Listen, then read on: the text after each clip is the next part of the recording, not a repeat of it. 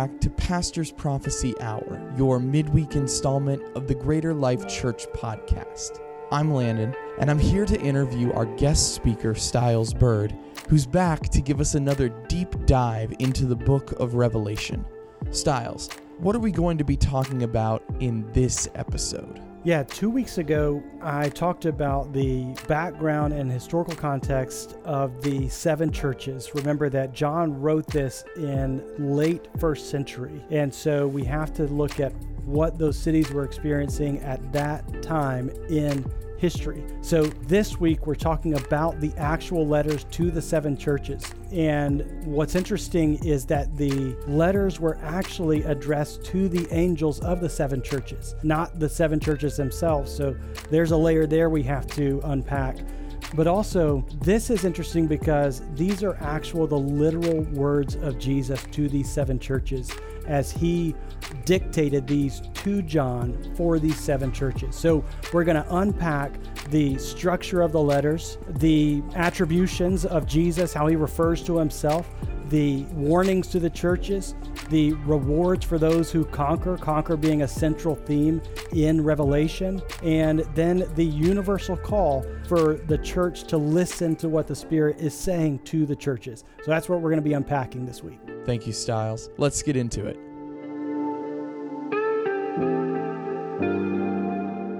Okay, 2 weeks ago, I talked for a few minutes on the background and historical context of the seven churches.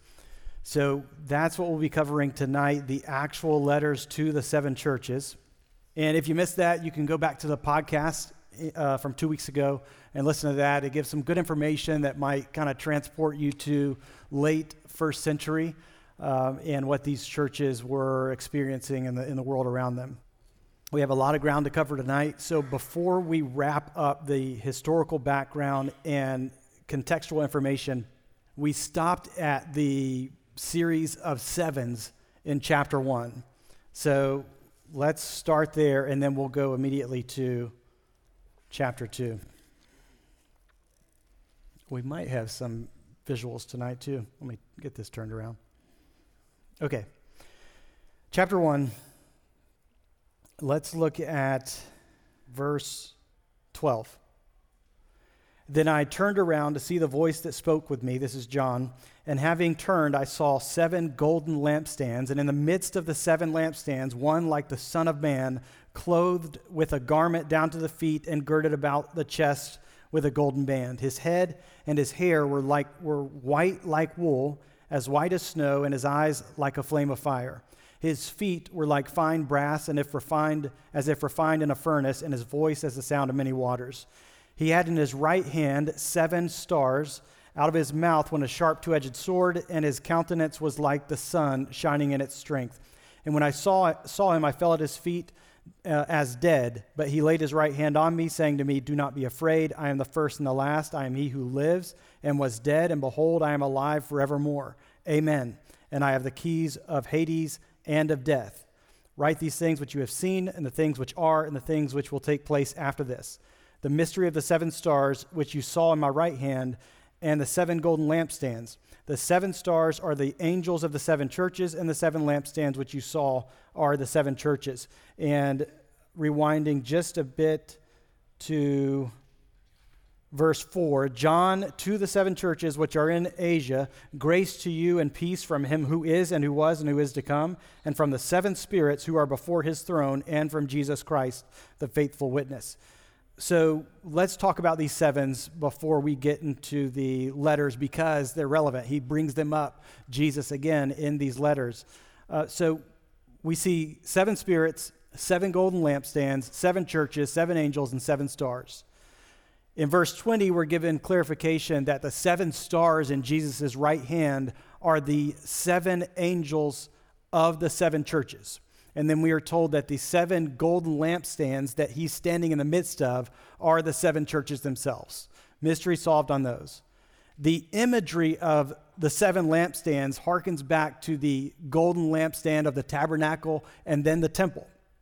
And then in Zechariah 4, which is an apocalyptic book of the Old Testament, it contains similar imagery of a lampstand with 7 lamps on it, and we are told that they are the eyes of the Lord, which range through the whole earth.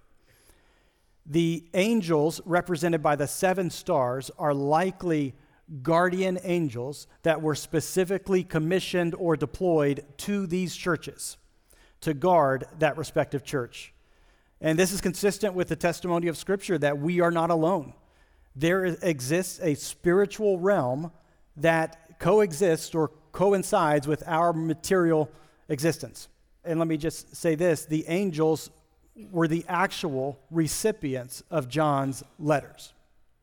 So these guardian angels were being given mission-critical updates or direction that applied to their deployment. They were expected to combat the spiritual forces driving the churches away from the Lord. The 7 spirits of God is mentioned 4 times in Revelation, and it's worth our time to go through each. We read the first one in chapter 1, verse 4, that says, grace to you and peace from him who is and who was and who is to come, and from the 7 spirits who are before his throne. The next one is chapter 3, verse 1. And to the angel of the church in Sardis write, these things says he who has the 7 spirits of God and the 7 stars. And then chapter 4, verse 5. And from the throne proceeded lightnings, thunderings, and voices. And there were 7 lamps of fire burning before the throne, which are the 7 spirits of God. And then lastly, chapter 5, verse 6. And I looked, and behold, in the midst of the throne and of the 4 living creatures, and in the midst of the elders stood a lamb, as though it had been slain, having 7 horns and 7 eyes, which are the 7 spirits of God sent out into all the earth. If we walk backward from those, the 7 spirits are pictured with the Lamb, Jesus, in chapter 5, when he appeared between the throne and the 4 living creatures as the conqueror, the one worthy to open the scroll with the 7 seals. The reference also describes the 7 spirits as the 7 eyes, which takes us back to the imagery in Zechariah 4. The reference in chapter 4 presents the 7 spirits as the 7 burning torches before the throne.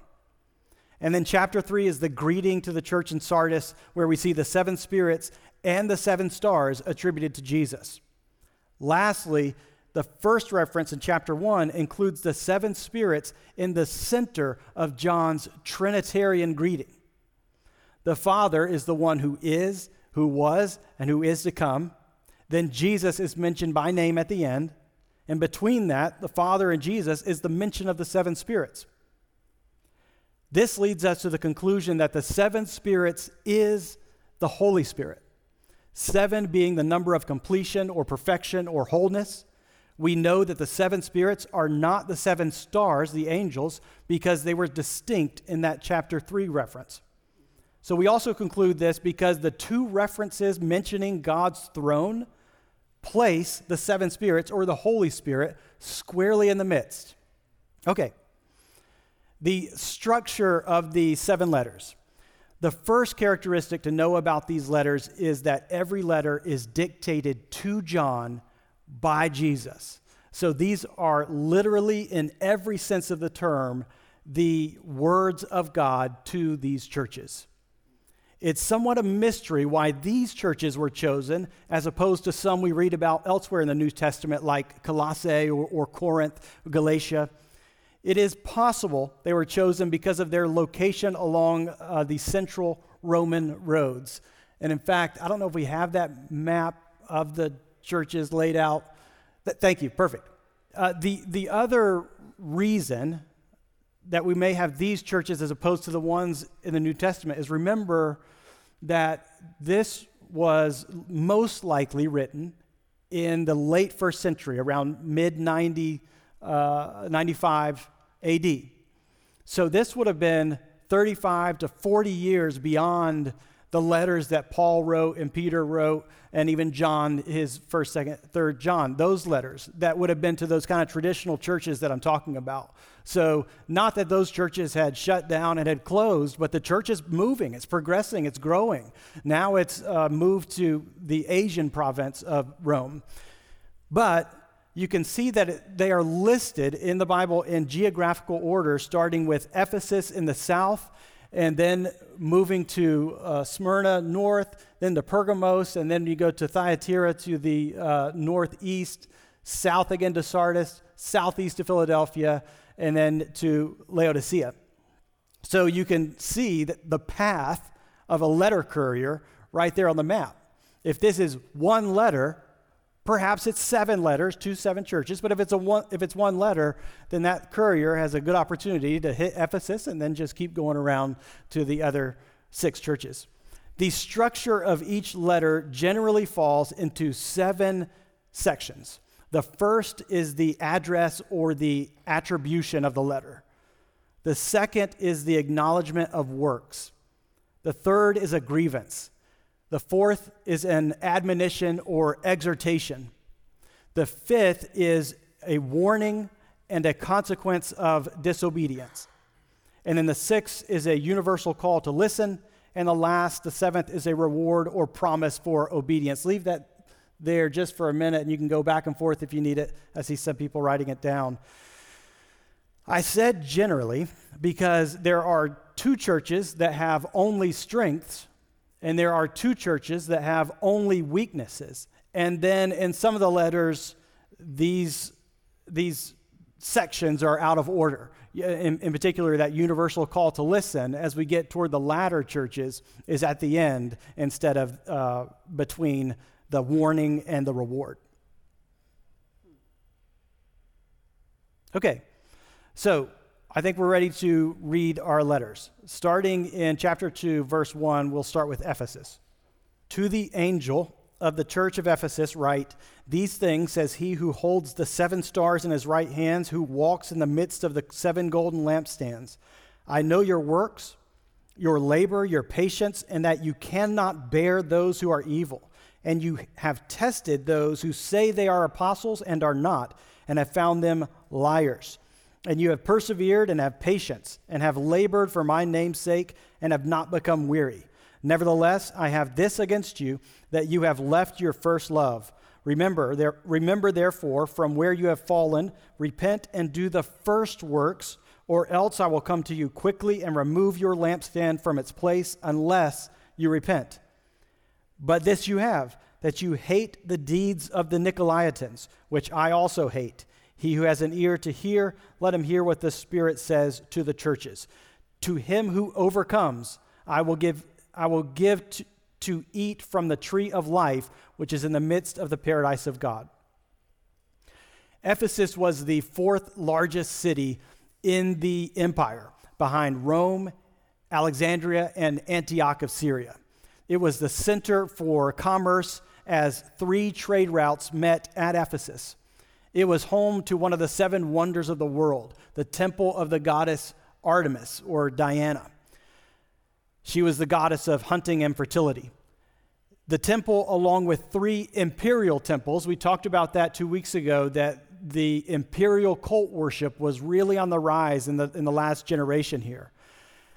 They had a temple to the current emperor, Domitian, and these temples were the lifeblood of Ephesus. So it's not a surprise then that demonism, the occult, witchcraft, and sorcery thrived in Ephesus. In fact, we see evidence of this about 40 years prior in Paul's journeys. In Acts 19, we read about extraordinary miracles God was performing through Paul. There were handkerchiefs and aprons that had touched his skin that were healing people and casting out demons if they just touched the handkerchief or the apron. So a team of Jewish, non-messianic, meaning they didn't believe Jesus was the Messiah, exorcists called the Sons of Sceva observed this and thought they would get in on the action. They tried to cast out a demon by invoking the Jesus whom Paul preached. The demon responded saying, "Jesus I know, Paul I know, but who are you?" and proceeded to beat them, strip them naked, and they ran off humiliated. After these events, Many in Ephesus who believed in Jesus came and confessed their sins of sorcery and witchcraft. And they had a good old-fashioned book burning of all their magic books, the value of which reached 50,000 pieces of silver. So as you can imagine, this led to an uproar in the city from those who profited and participated in the occult. The enemy, Satan, spun the city into chaos, and many gathered in the theater, some not even knowing why.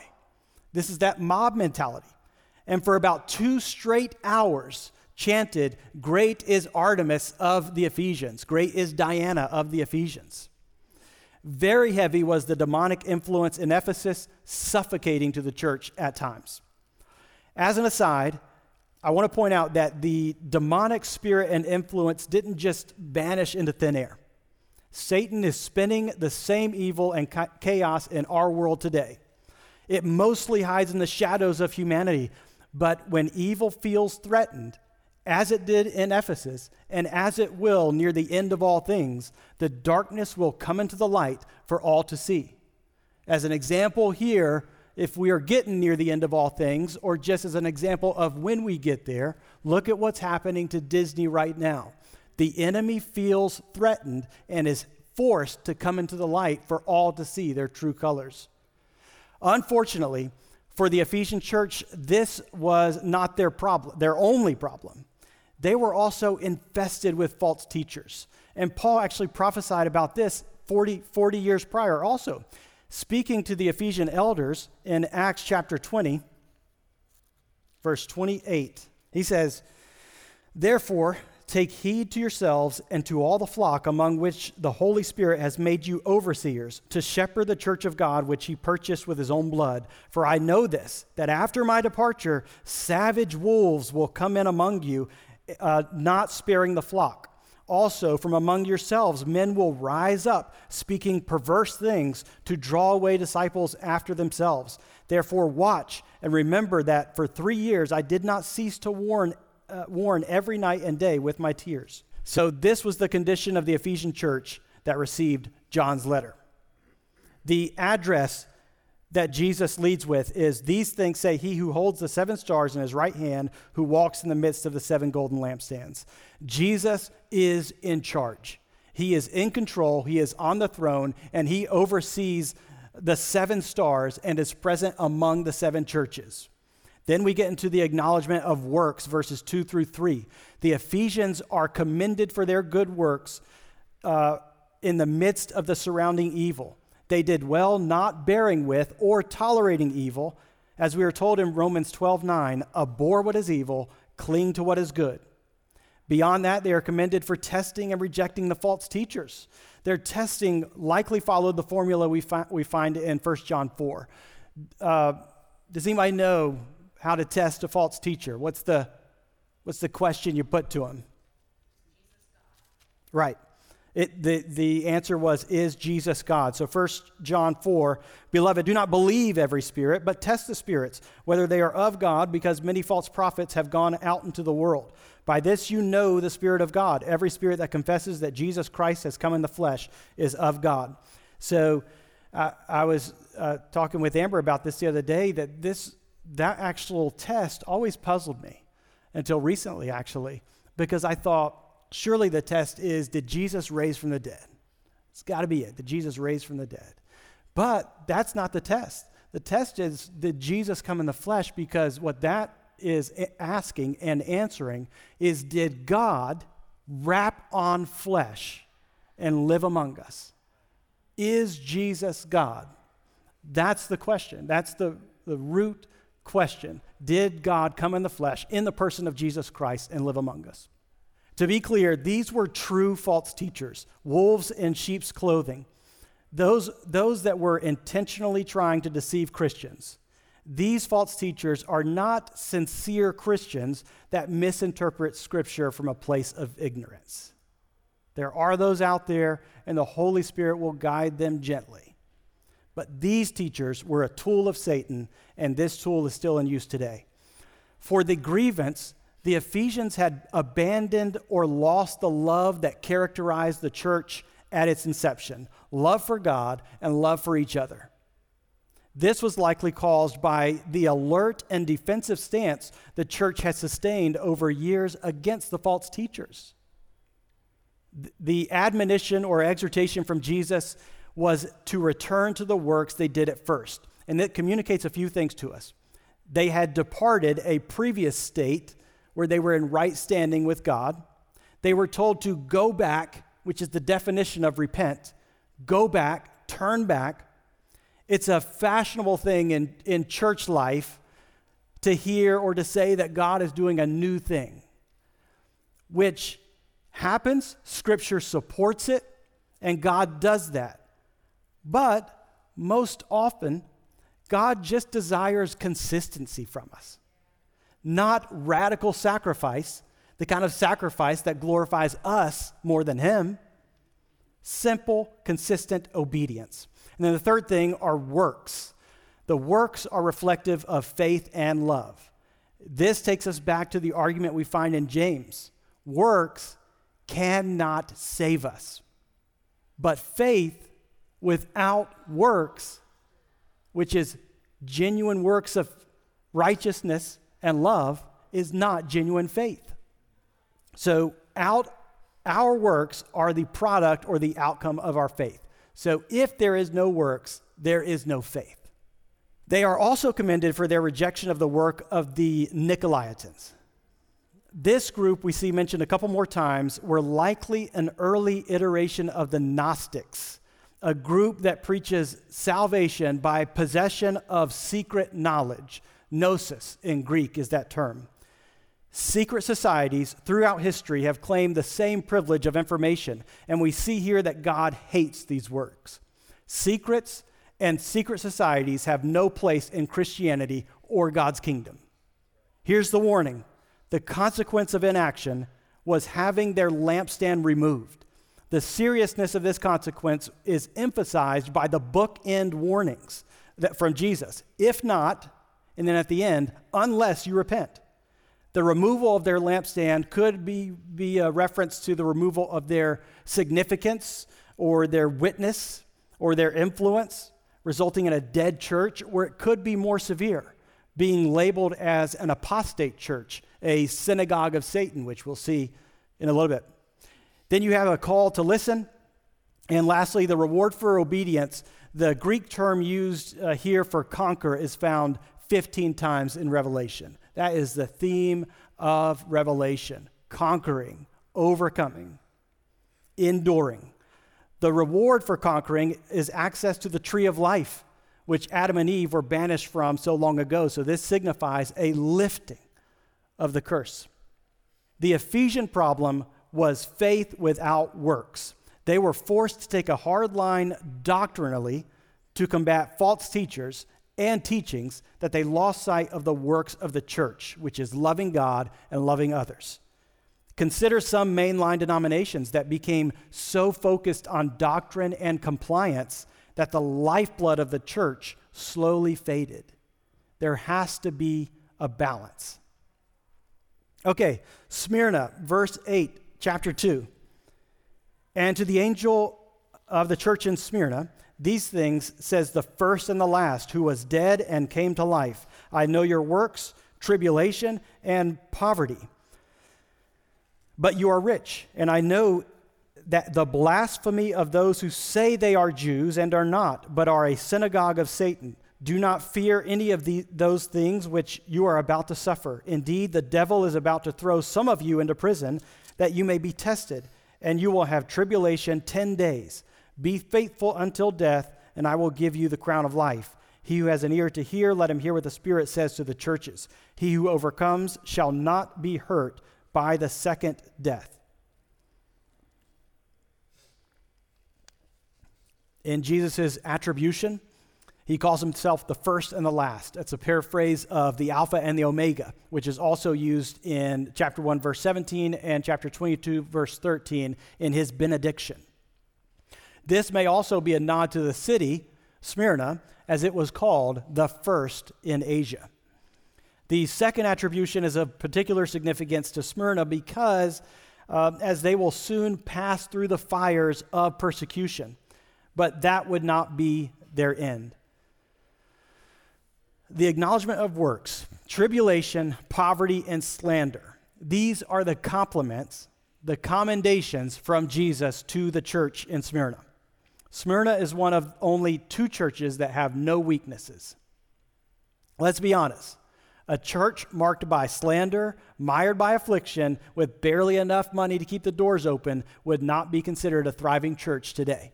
But to Smyrna's good news, Jesus was the judge, not man. The word for slander here comes from the Greek term for blaspheme.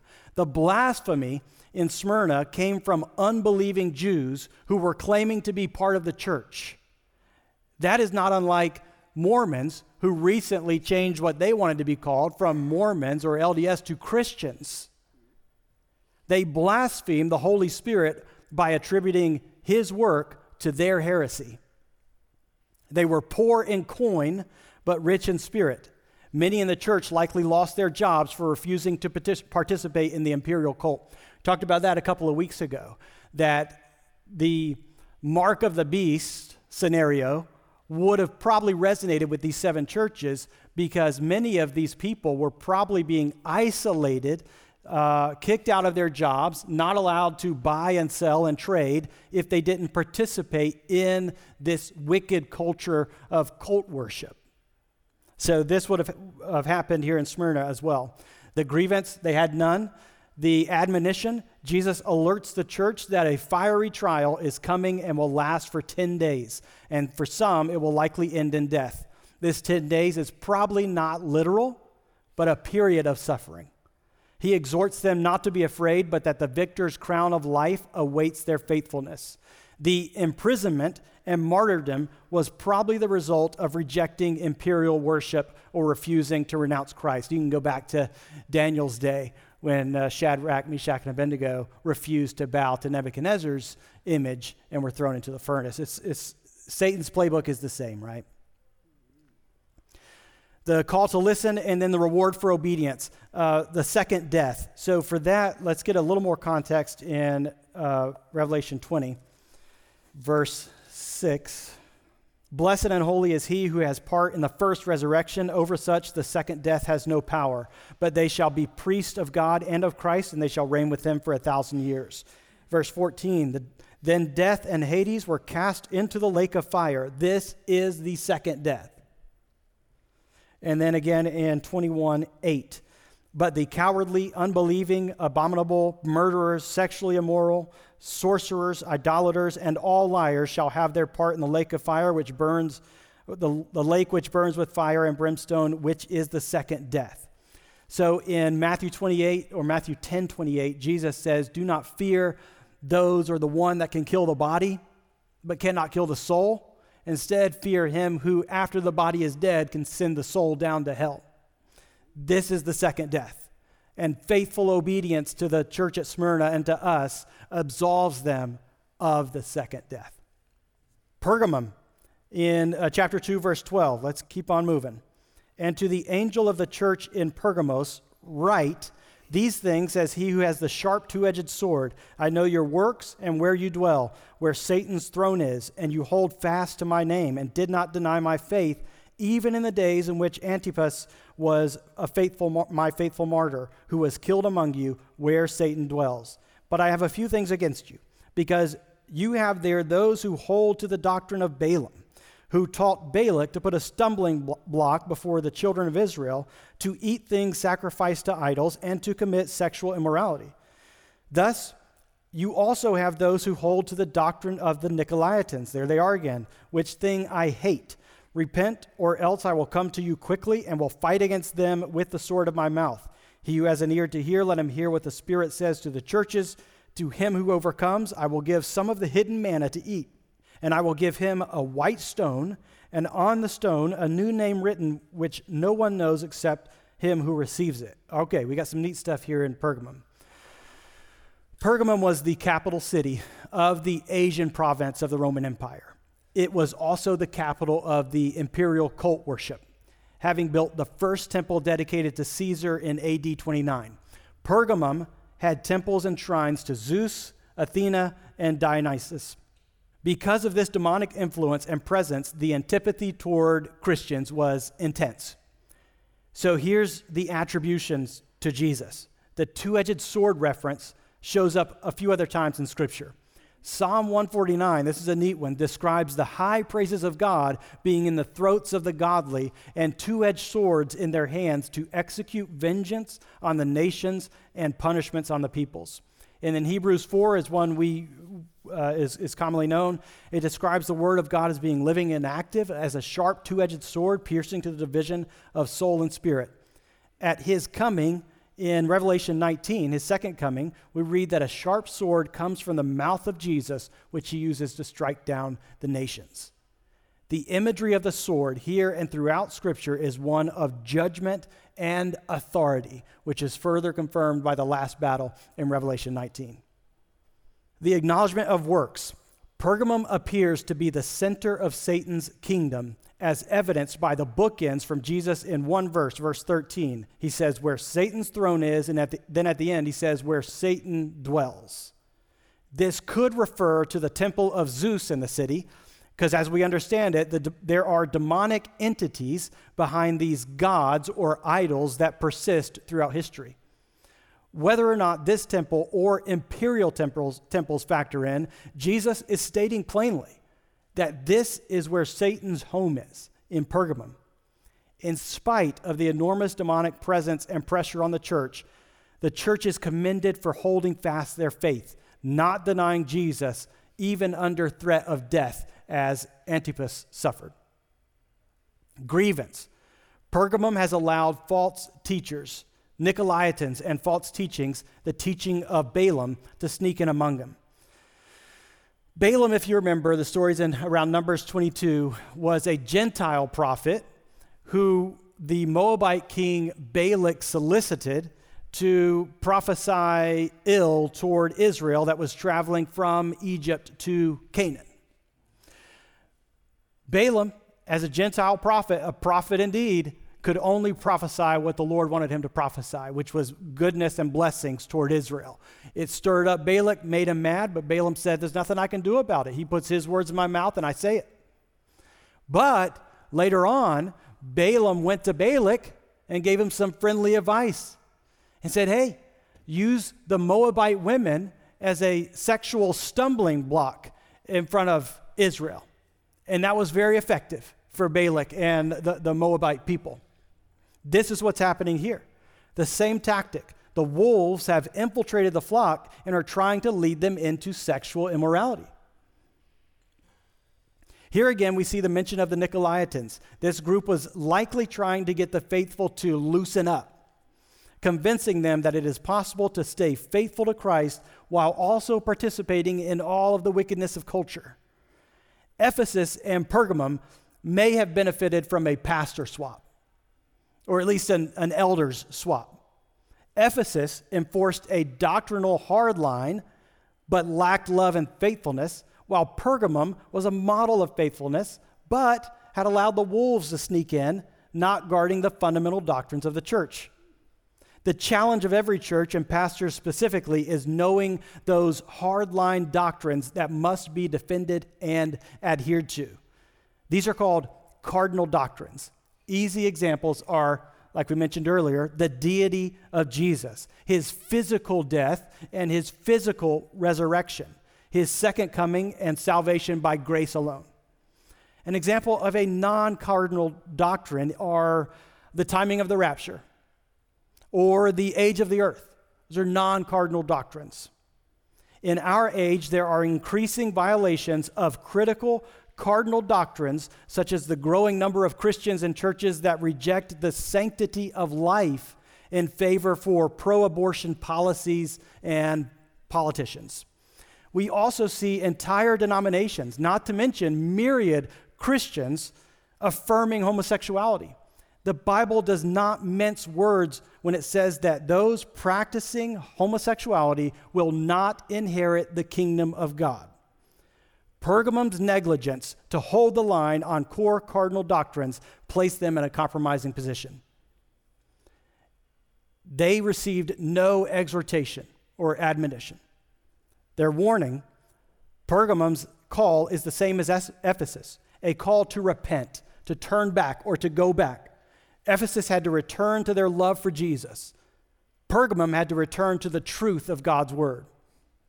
Noncompliance would result in Jesus waging war on the heretics with the same weapon he uses in the final battle. Then you have a call to listen and the reward for obedience. There are two rewards promised here to the conqueror. The hidden manna likely refers to Jesus as the bread of life. However, we could have a literal meaning possible. Jewish tradition holds that the prophet Jeremiah took the Ark of the Covenant from the temple before exile and hid it in the cave under Mount Sinai. So it is at least possible that these Pergamum conquerors are going to be able to eat the manna that Moses told them to put into the Ark of the Covenant along with the Ten Commandments. It's at least possible, which would be kind of neat. Some manna hanging out in the Ark of the Covenant, and you get to eat it. The white stone here with a new name on it that is only known to the recipient is the second reward, and there's a couple possibilities. In the first century, white stones were used as tickets to exclusive events, clubs, or feasts. It was your ticket to get in. But also, white stones were used to signify an acquittal vote at a trial. Black stones for guilty. And then the new name is likely the new name we will receive in the next life. Thyatira, Revelation 2:18 through 29. And to the angel of the church in Thyatira, these things says the Son of God, who has eyes like a flame of fire and his feet like fine brass. I know your works, love, service, faith, and your patience. And as for your works, the last are more than the first.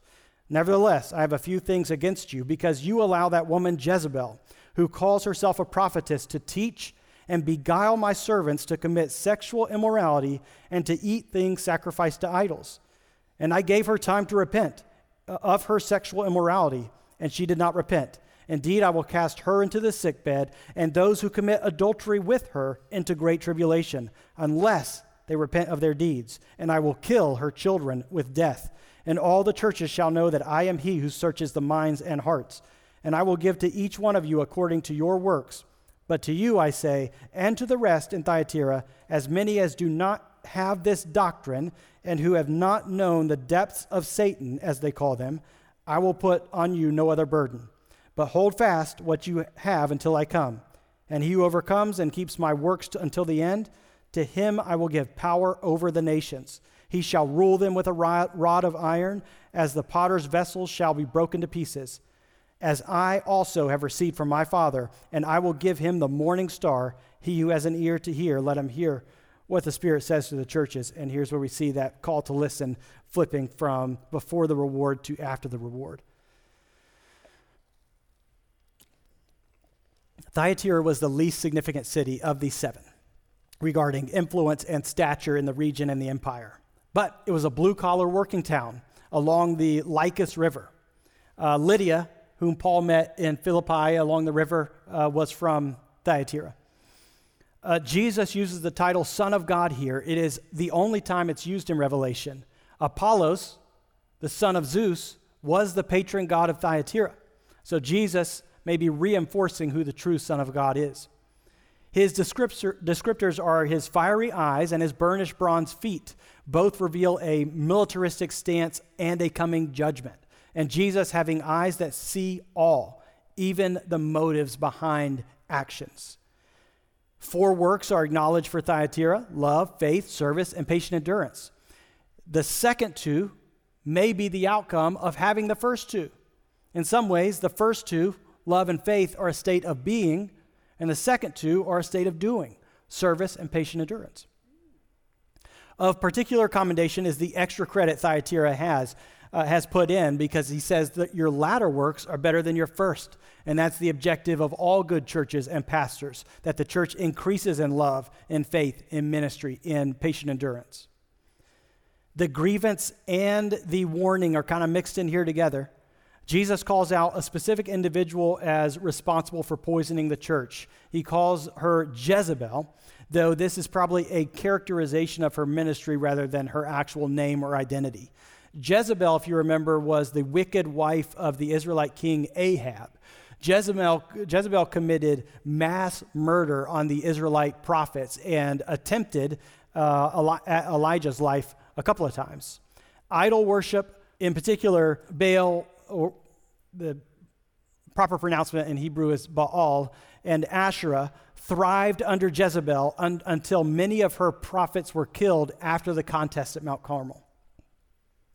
Ultimately, God's fiery judgment found Jezebel. She was in her tower, and one of her servants pushed her out of the tower window. She fell dead on the ground. By the time they reached her body, the only thing left was hands, feet, and skull.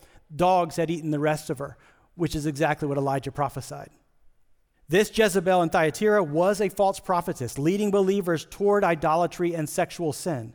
She had amassed a following and devoted acolytes, here called children, disciples. Despite her wickedness, the Lord gave her an opportunity to repent, but she refused. So like the Jezebel of the Old Testament, her opportunity to repent had come and gone. She was going to be thrown into her sickbed, and then her acolytes, her children, would be put to death. However, the Lord gives an opportunity to her followers to repent. These would include believers in the church that at times participated in her wickedness or in her evil. These were the backsliders. They were given an opportunity to repent. Jesus concludes his warning by reiterating that he searches the mind and heart. This warning is a warning to all of those who are playing church, but inwardly are full of dead men's bones, as Jesus said to the Pharisees.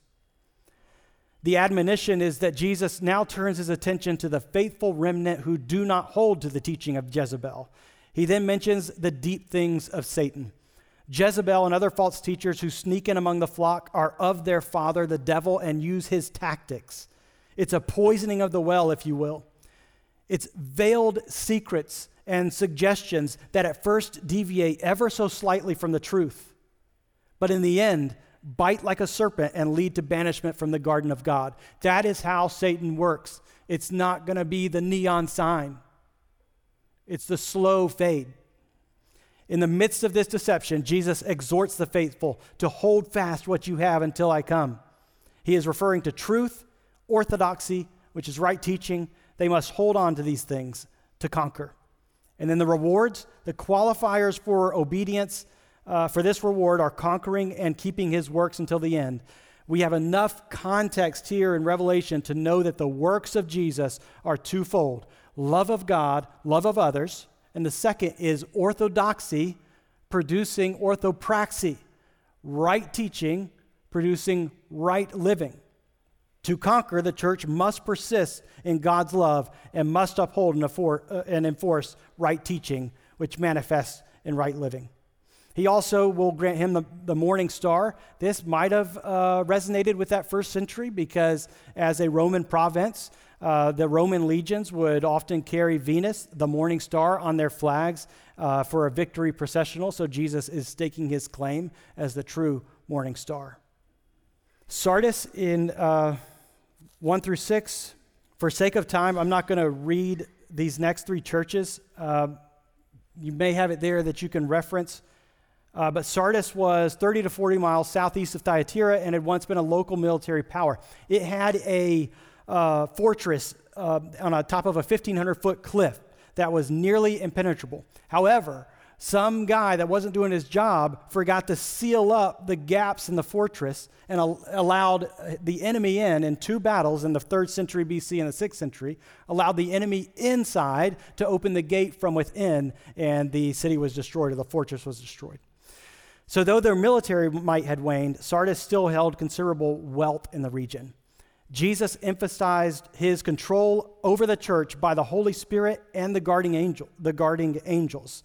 Nothing was outside of his control or his view or his knowledge. Sardis must not deceive themselves and think otherwise.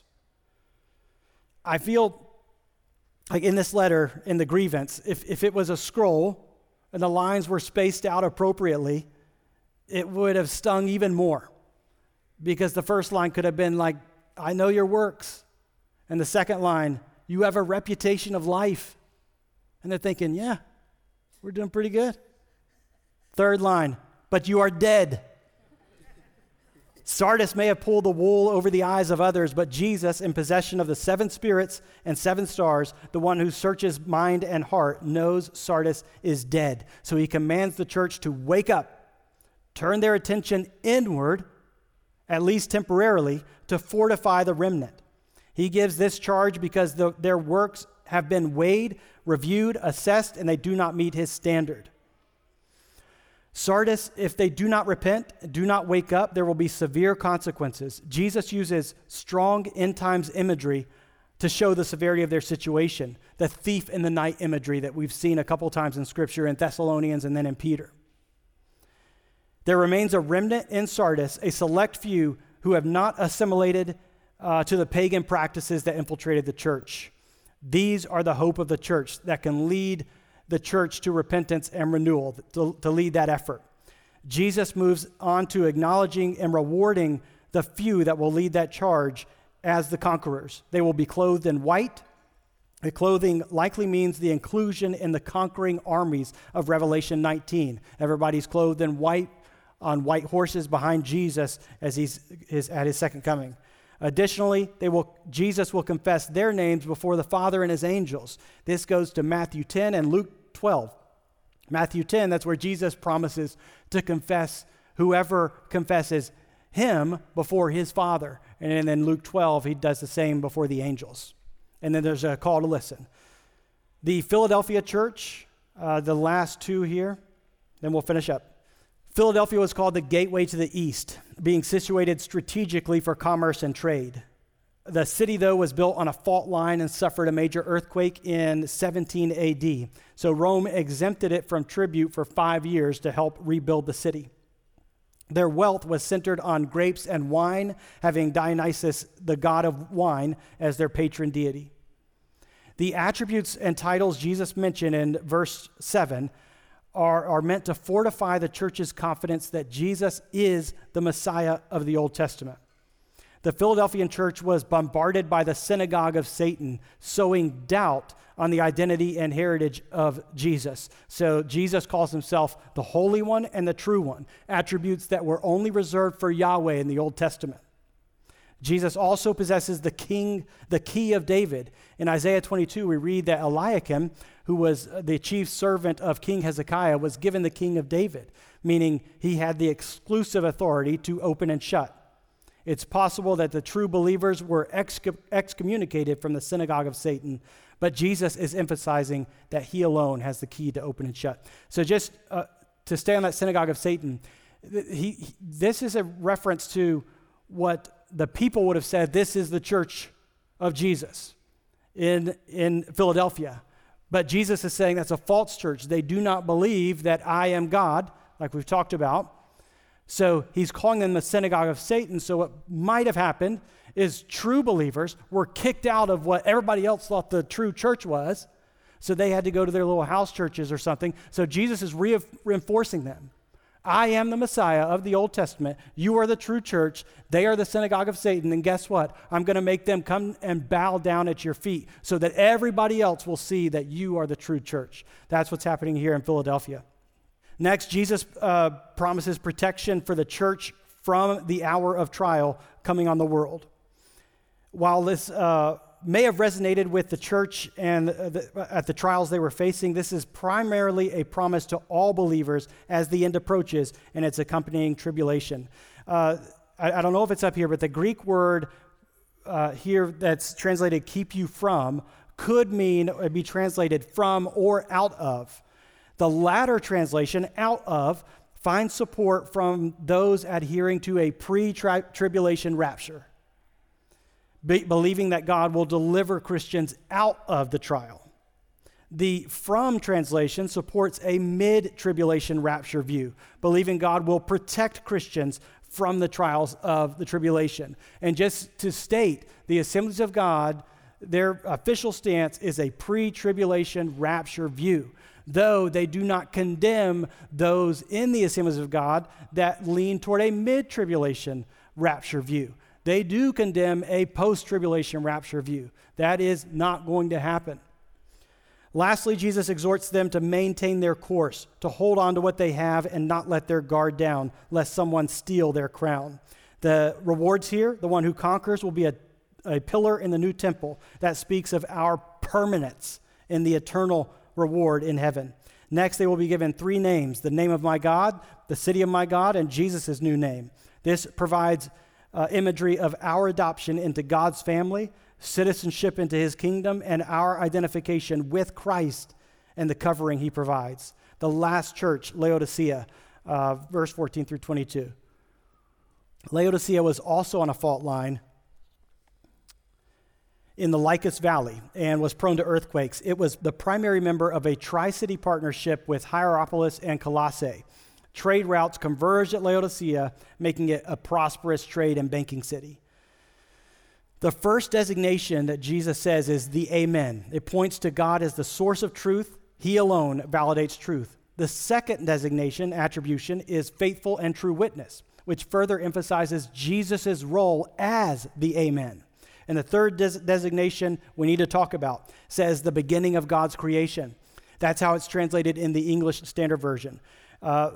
They translate the Greek term to beginning, but that's misleading because it could convey that Jesus is a part of the created order. A more fitting or accurate word would be source or origin of creation. This is consistent with the testimony of Scripture that we read from John 1:3 that says all things were made through him, and nothing was made that has been made apart from him or without him. Jesus is the origin, the source, the Amen. The grievance here, the cold or remember Laodicea is lukewarm, cold or hot. That could have been a reference to their water supply. They didn't have a water supply in and of themselves. Hierapolis had hot mineral springs in the north, and then Colossae had cold, pure drinking water in the south. Either way, by the time it reached Laodicea, it was lukewarm. Spiritually speaking, the church was in the same condition. Neither hot nor cold. They were sitting squarely in the middle of the fence, riding the wave of mediocrity. They would no longer be able to maintain the middle ground, serving both God and mammon, or money. To add to their shame, when we compared them to the other churches, they are not suffering internal threats or external threats. Once again, we are reminded, and actually, Laodicea had allowed its comfort and wealth and peace to give them a false sense of satisfaction, which produced a malaise. Once again, we are reminded that nothing is hidden from God as he searches the thoughts and intentions of our heart. He sees through the filters of Instagram to the reality of life. Jesus counsels them to buy gold from him that has been refined by fire, the fire of trials and persecution. What this means is if they go hot, if they choose hot from lukewarm, they are going to experience fiery trials, but they are going to be refined by those like refined gold. Secondly, he tells them to buy white garments from him, signifying purity, victory, and righteousness. Third, salve for their spiritual eyes to see. Laodicea was well known for having developed an eye salve in the medical community there. Jesus is playing off that to make the point that they need his intervention to remove their blindness. After admonishing them, though, Jesus affirms his love for the church. He makes the case that true love does not neglect, but challenges and encourages loved ones to move in the right direction. He then gives 2 commands: be zealous and repent, in that order. The Laodicean church had been lulled into apathy. They just didn't care. So before anything else, they needed to wake up from that slumber, to be zealous, then repent, turning back to correct their course. Lastly, we read the oft-recited verse, behold, I stand at the door and knock. This has often been used for a call or as a call to evangelism, but that's missing the context here, actually. Jesus is knocking on the door of the church, not to the outside world. He's knocking on the door of the church, ready, willing, and waiting to take his position as the head of the church to lead this revitalization movement. The warning here comes from the result of staying lukewarm. Simply, Jesus will spit them out if they stay lukewarm and cast them aside. The reward for the conqueror is authority, sitting with Jesus on his throne, just as he did on his Father's throne after conquering death and the grave. He now turns to us, and we will rule and reign with him, first in the millennium, and then for eternity. Thank you, Lord, for your word. As we continue to journey through end-time events and through Revelation, let us keep this in mind, that this book, this letter was written to specific churches at a specific time that were enduring specific challenges, even though it has application to us 2,000 years later.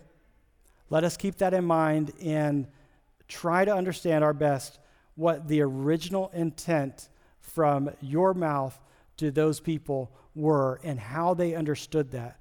And secondly, how can we apply that message to ourselves to prepare ourselves for end-time events, for challenges, for potential persecution that may come our way, so that we can come out of it as refined gold. In Jesus' name, amen. Thanks for listening. If you enjoyed this episode, make sure to leave a 5-star rating and review. If you'd like to hear more, be sure to subscribe to Pastor's Prophecy Hour on Apple Podcasts, Spotify, or wherever else you get your podcasts. If you'd like to hear more from Greater Life Church, including our Sunday morning services, go to our website, greaterlife.church.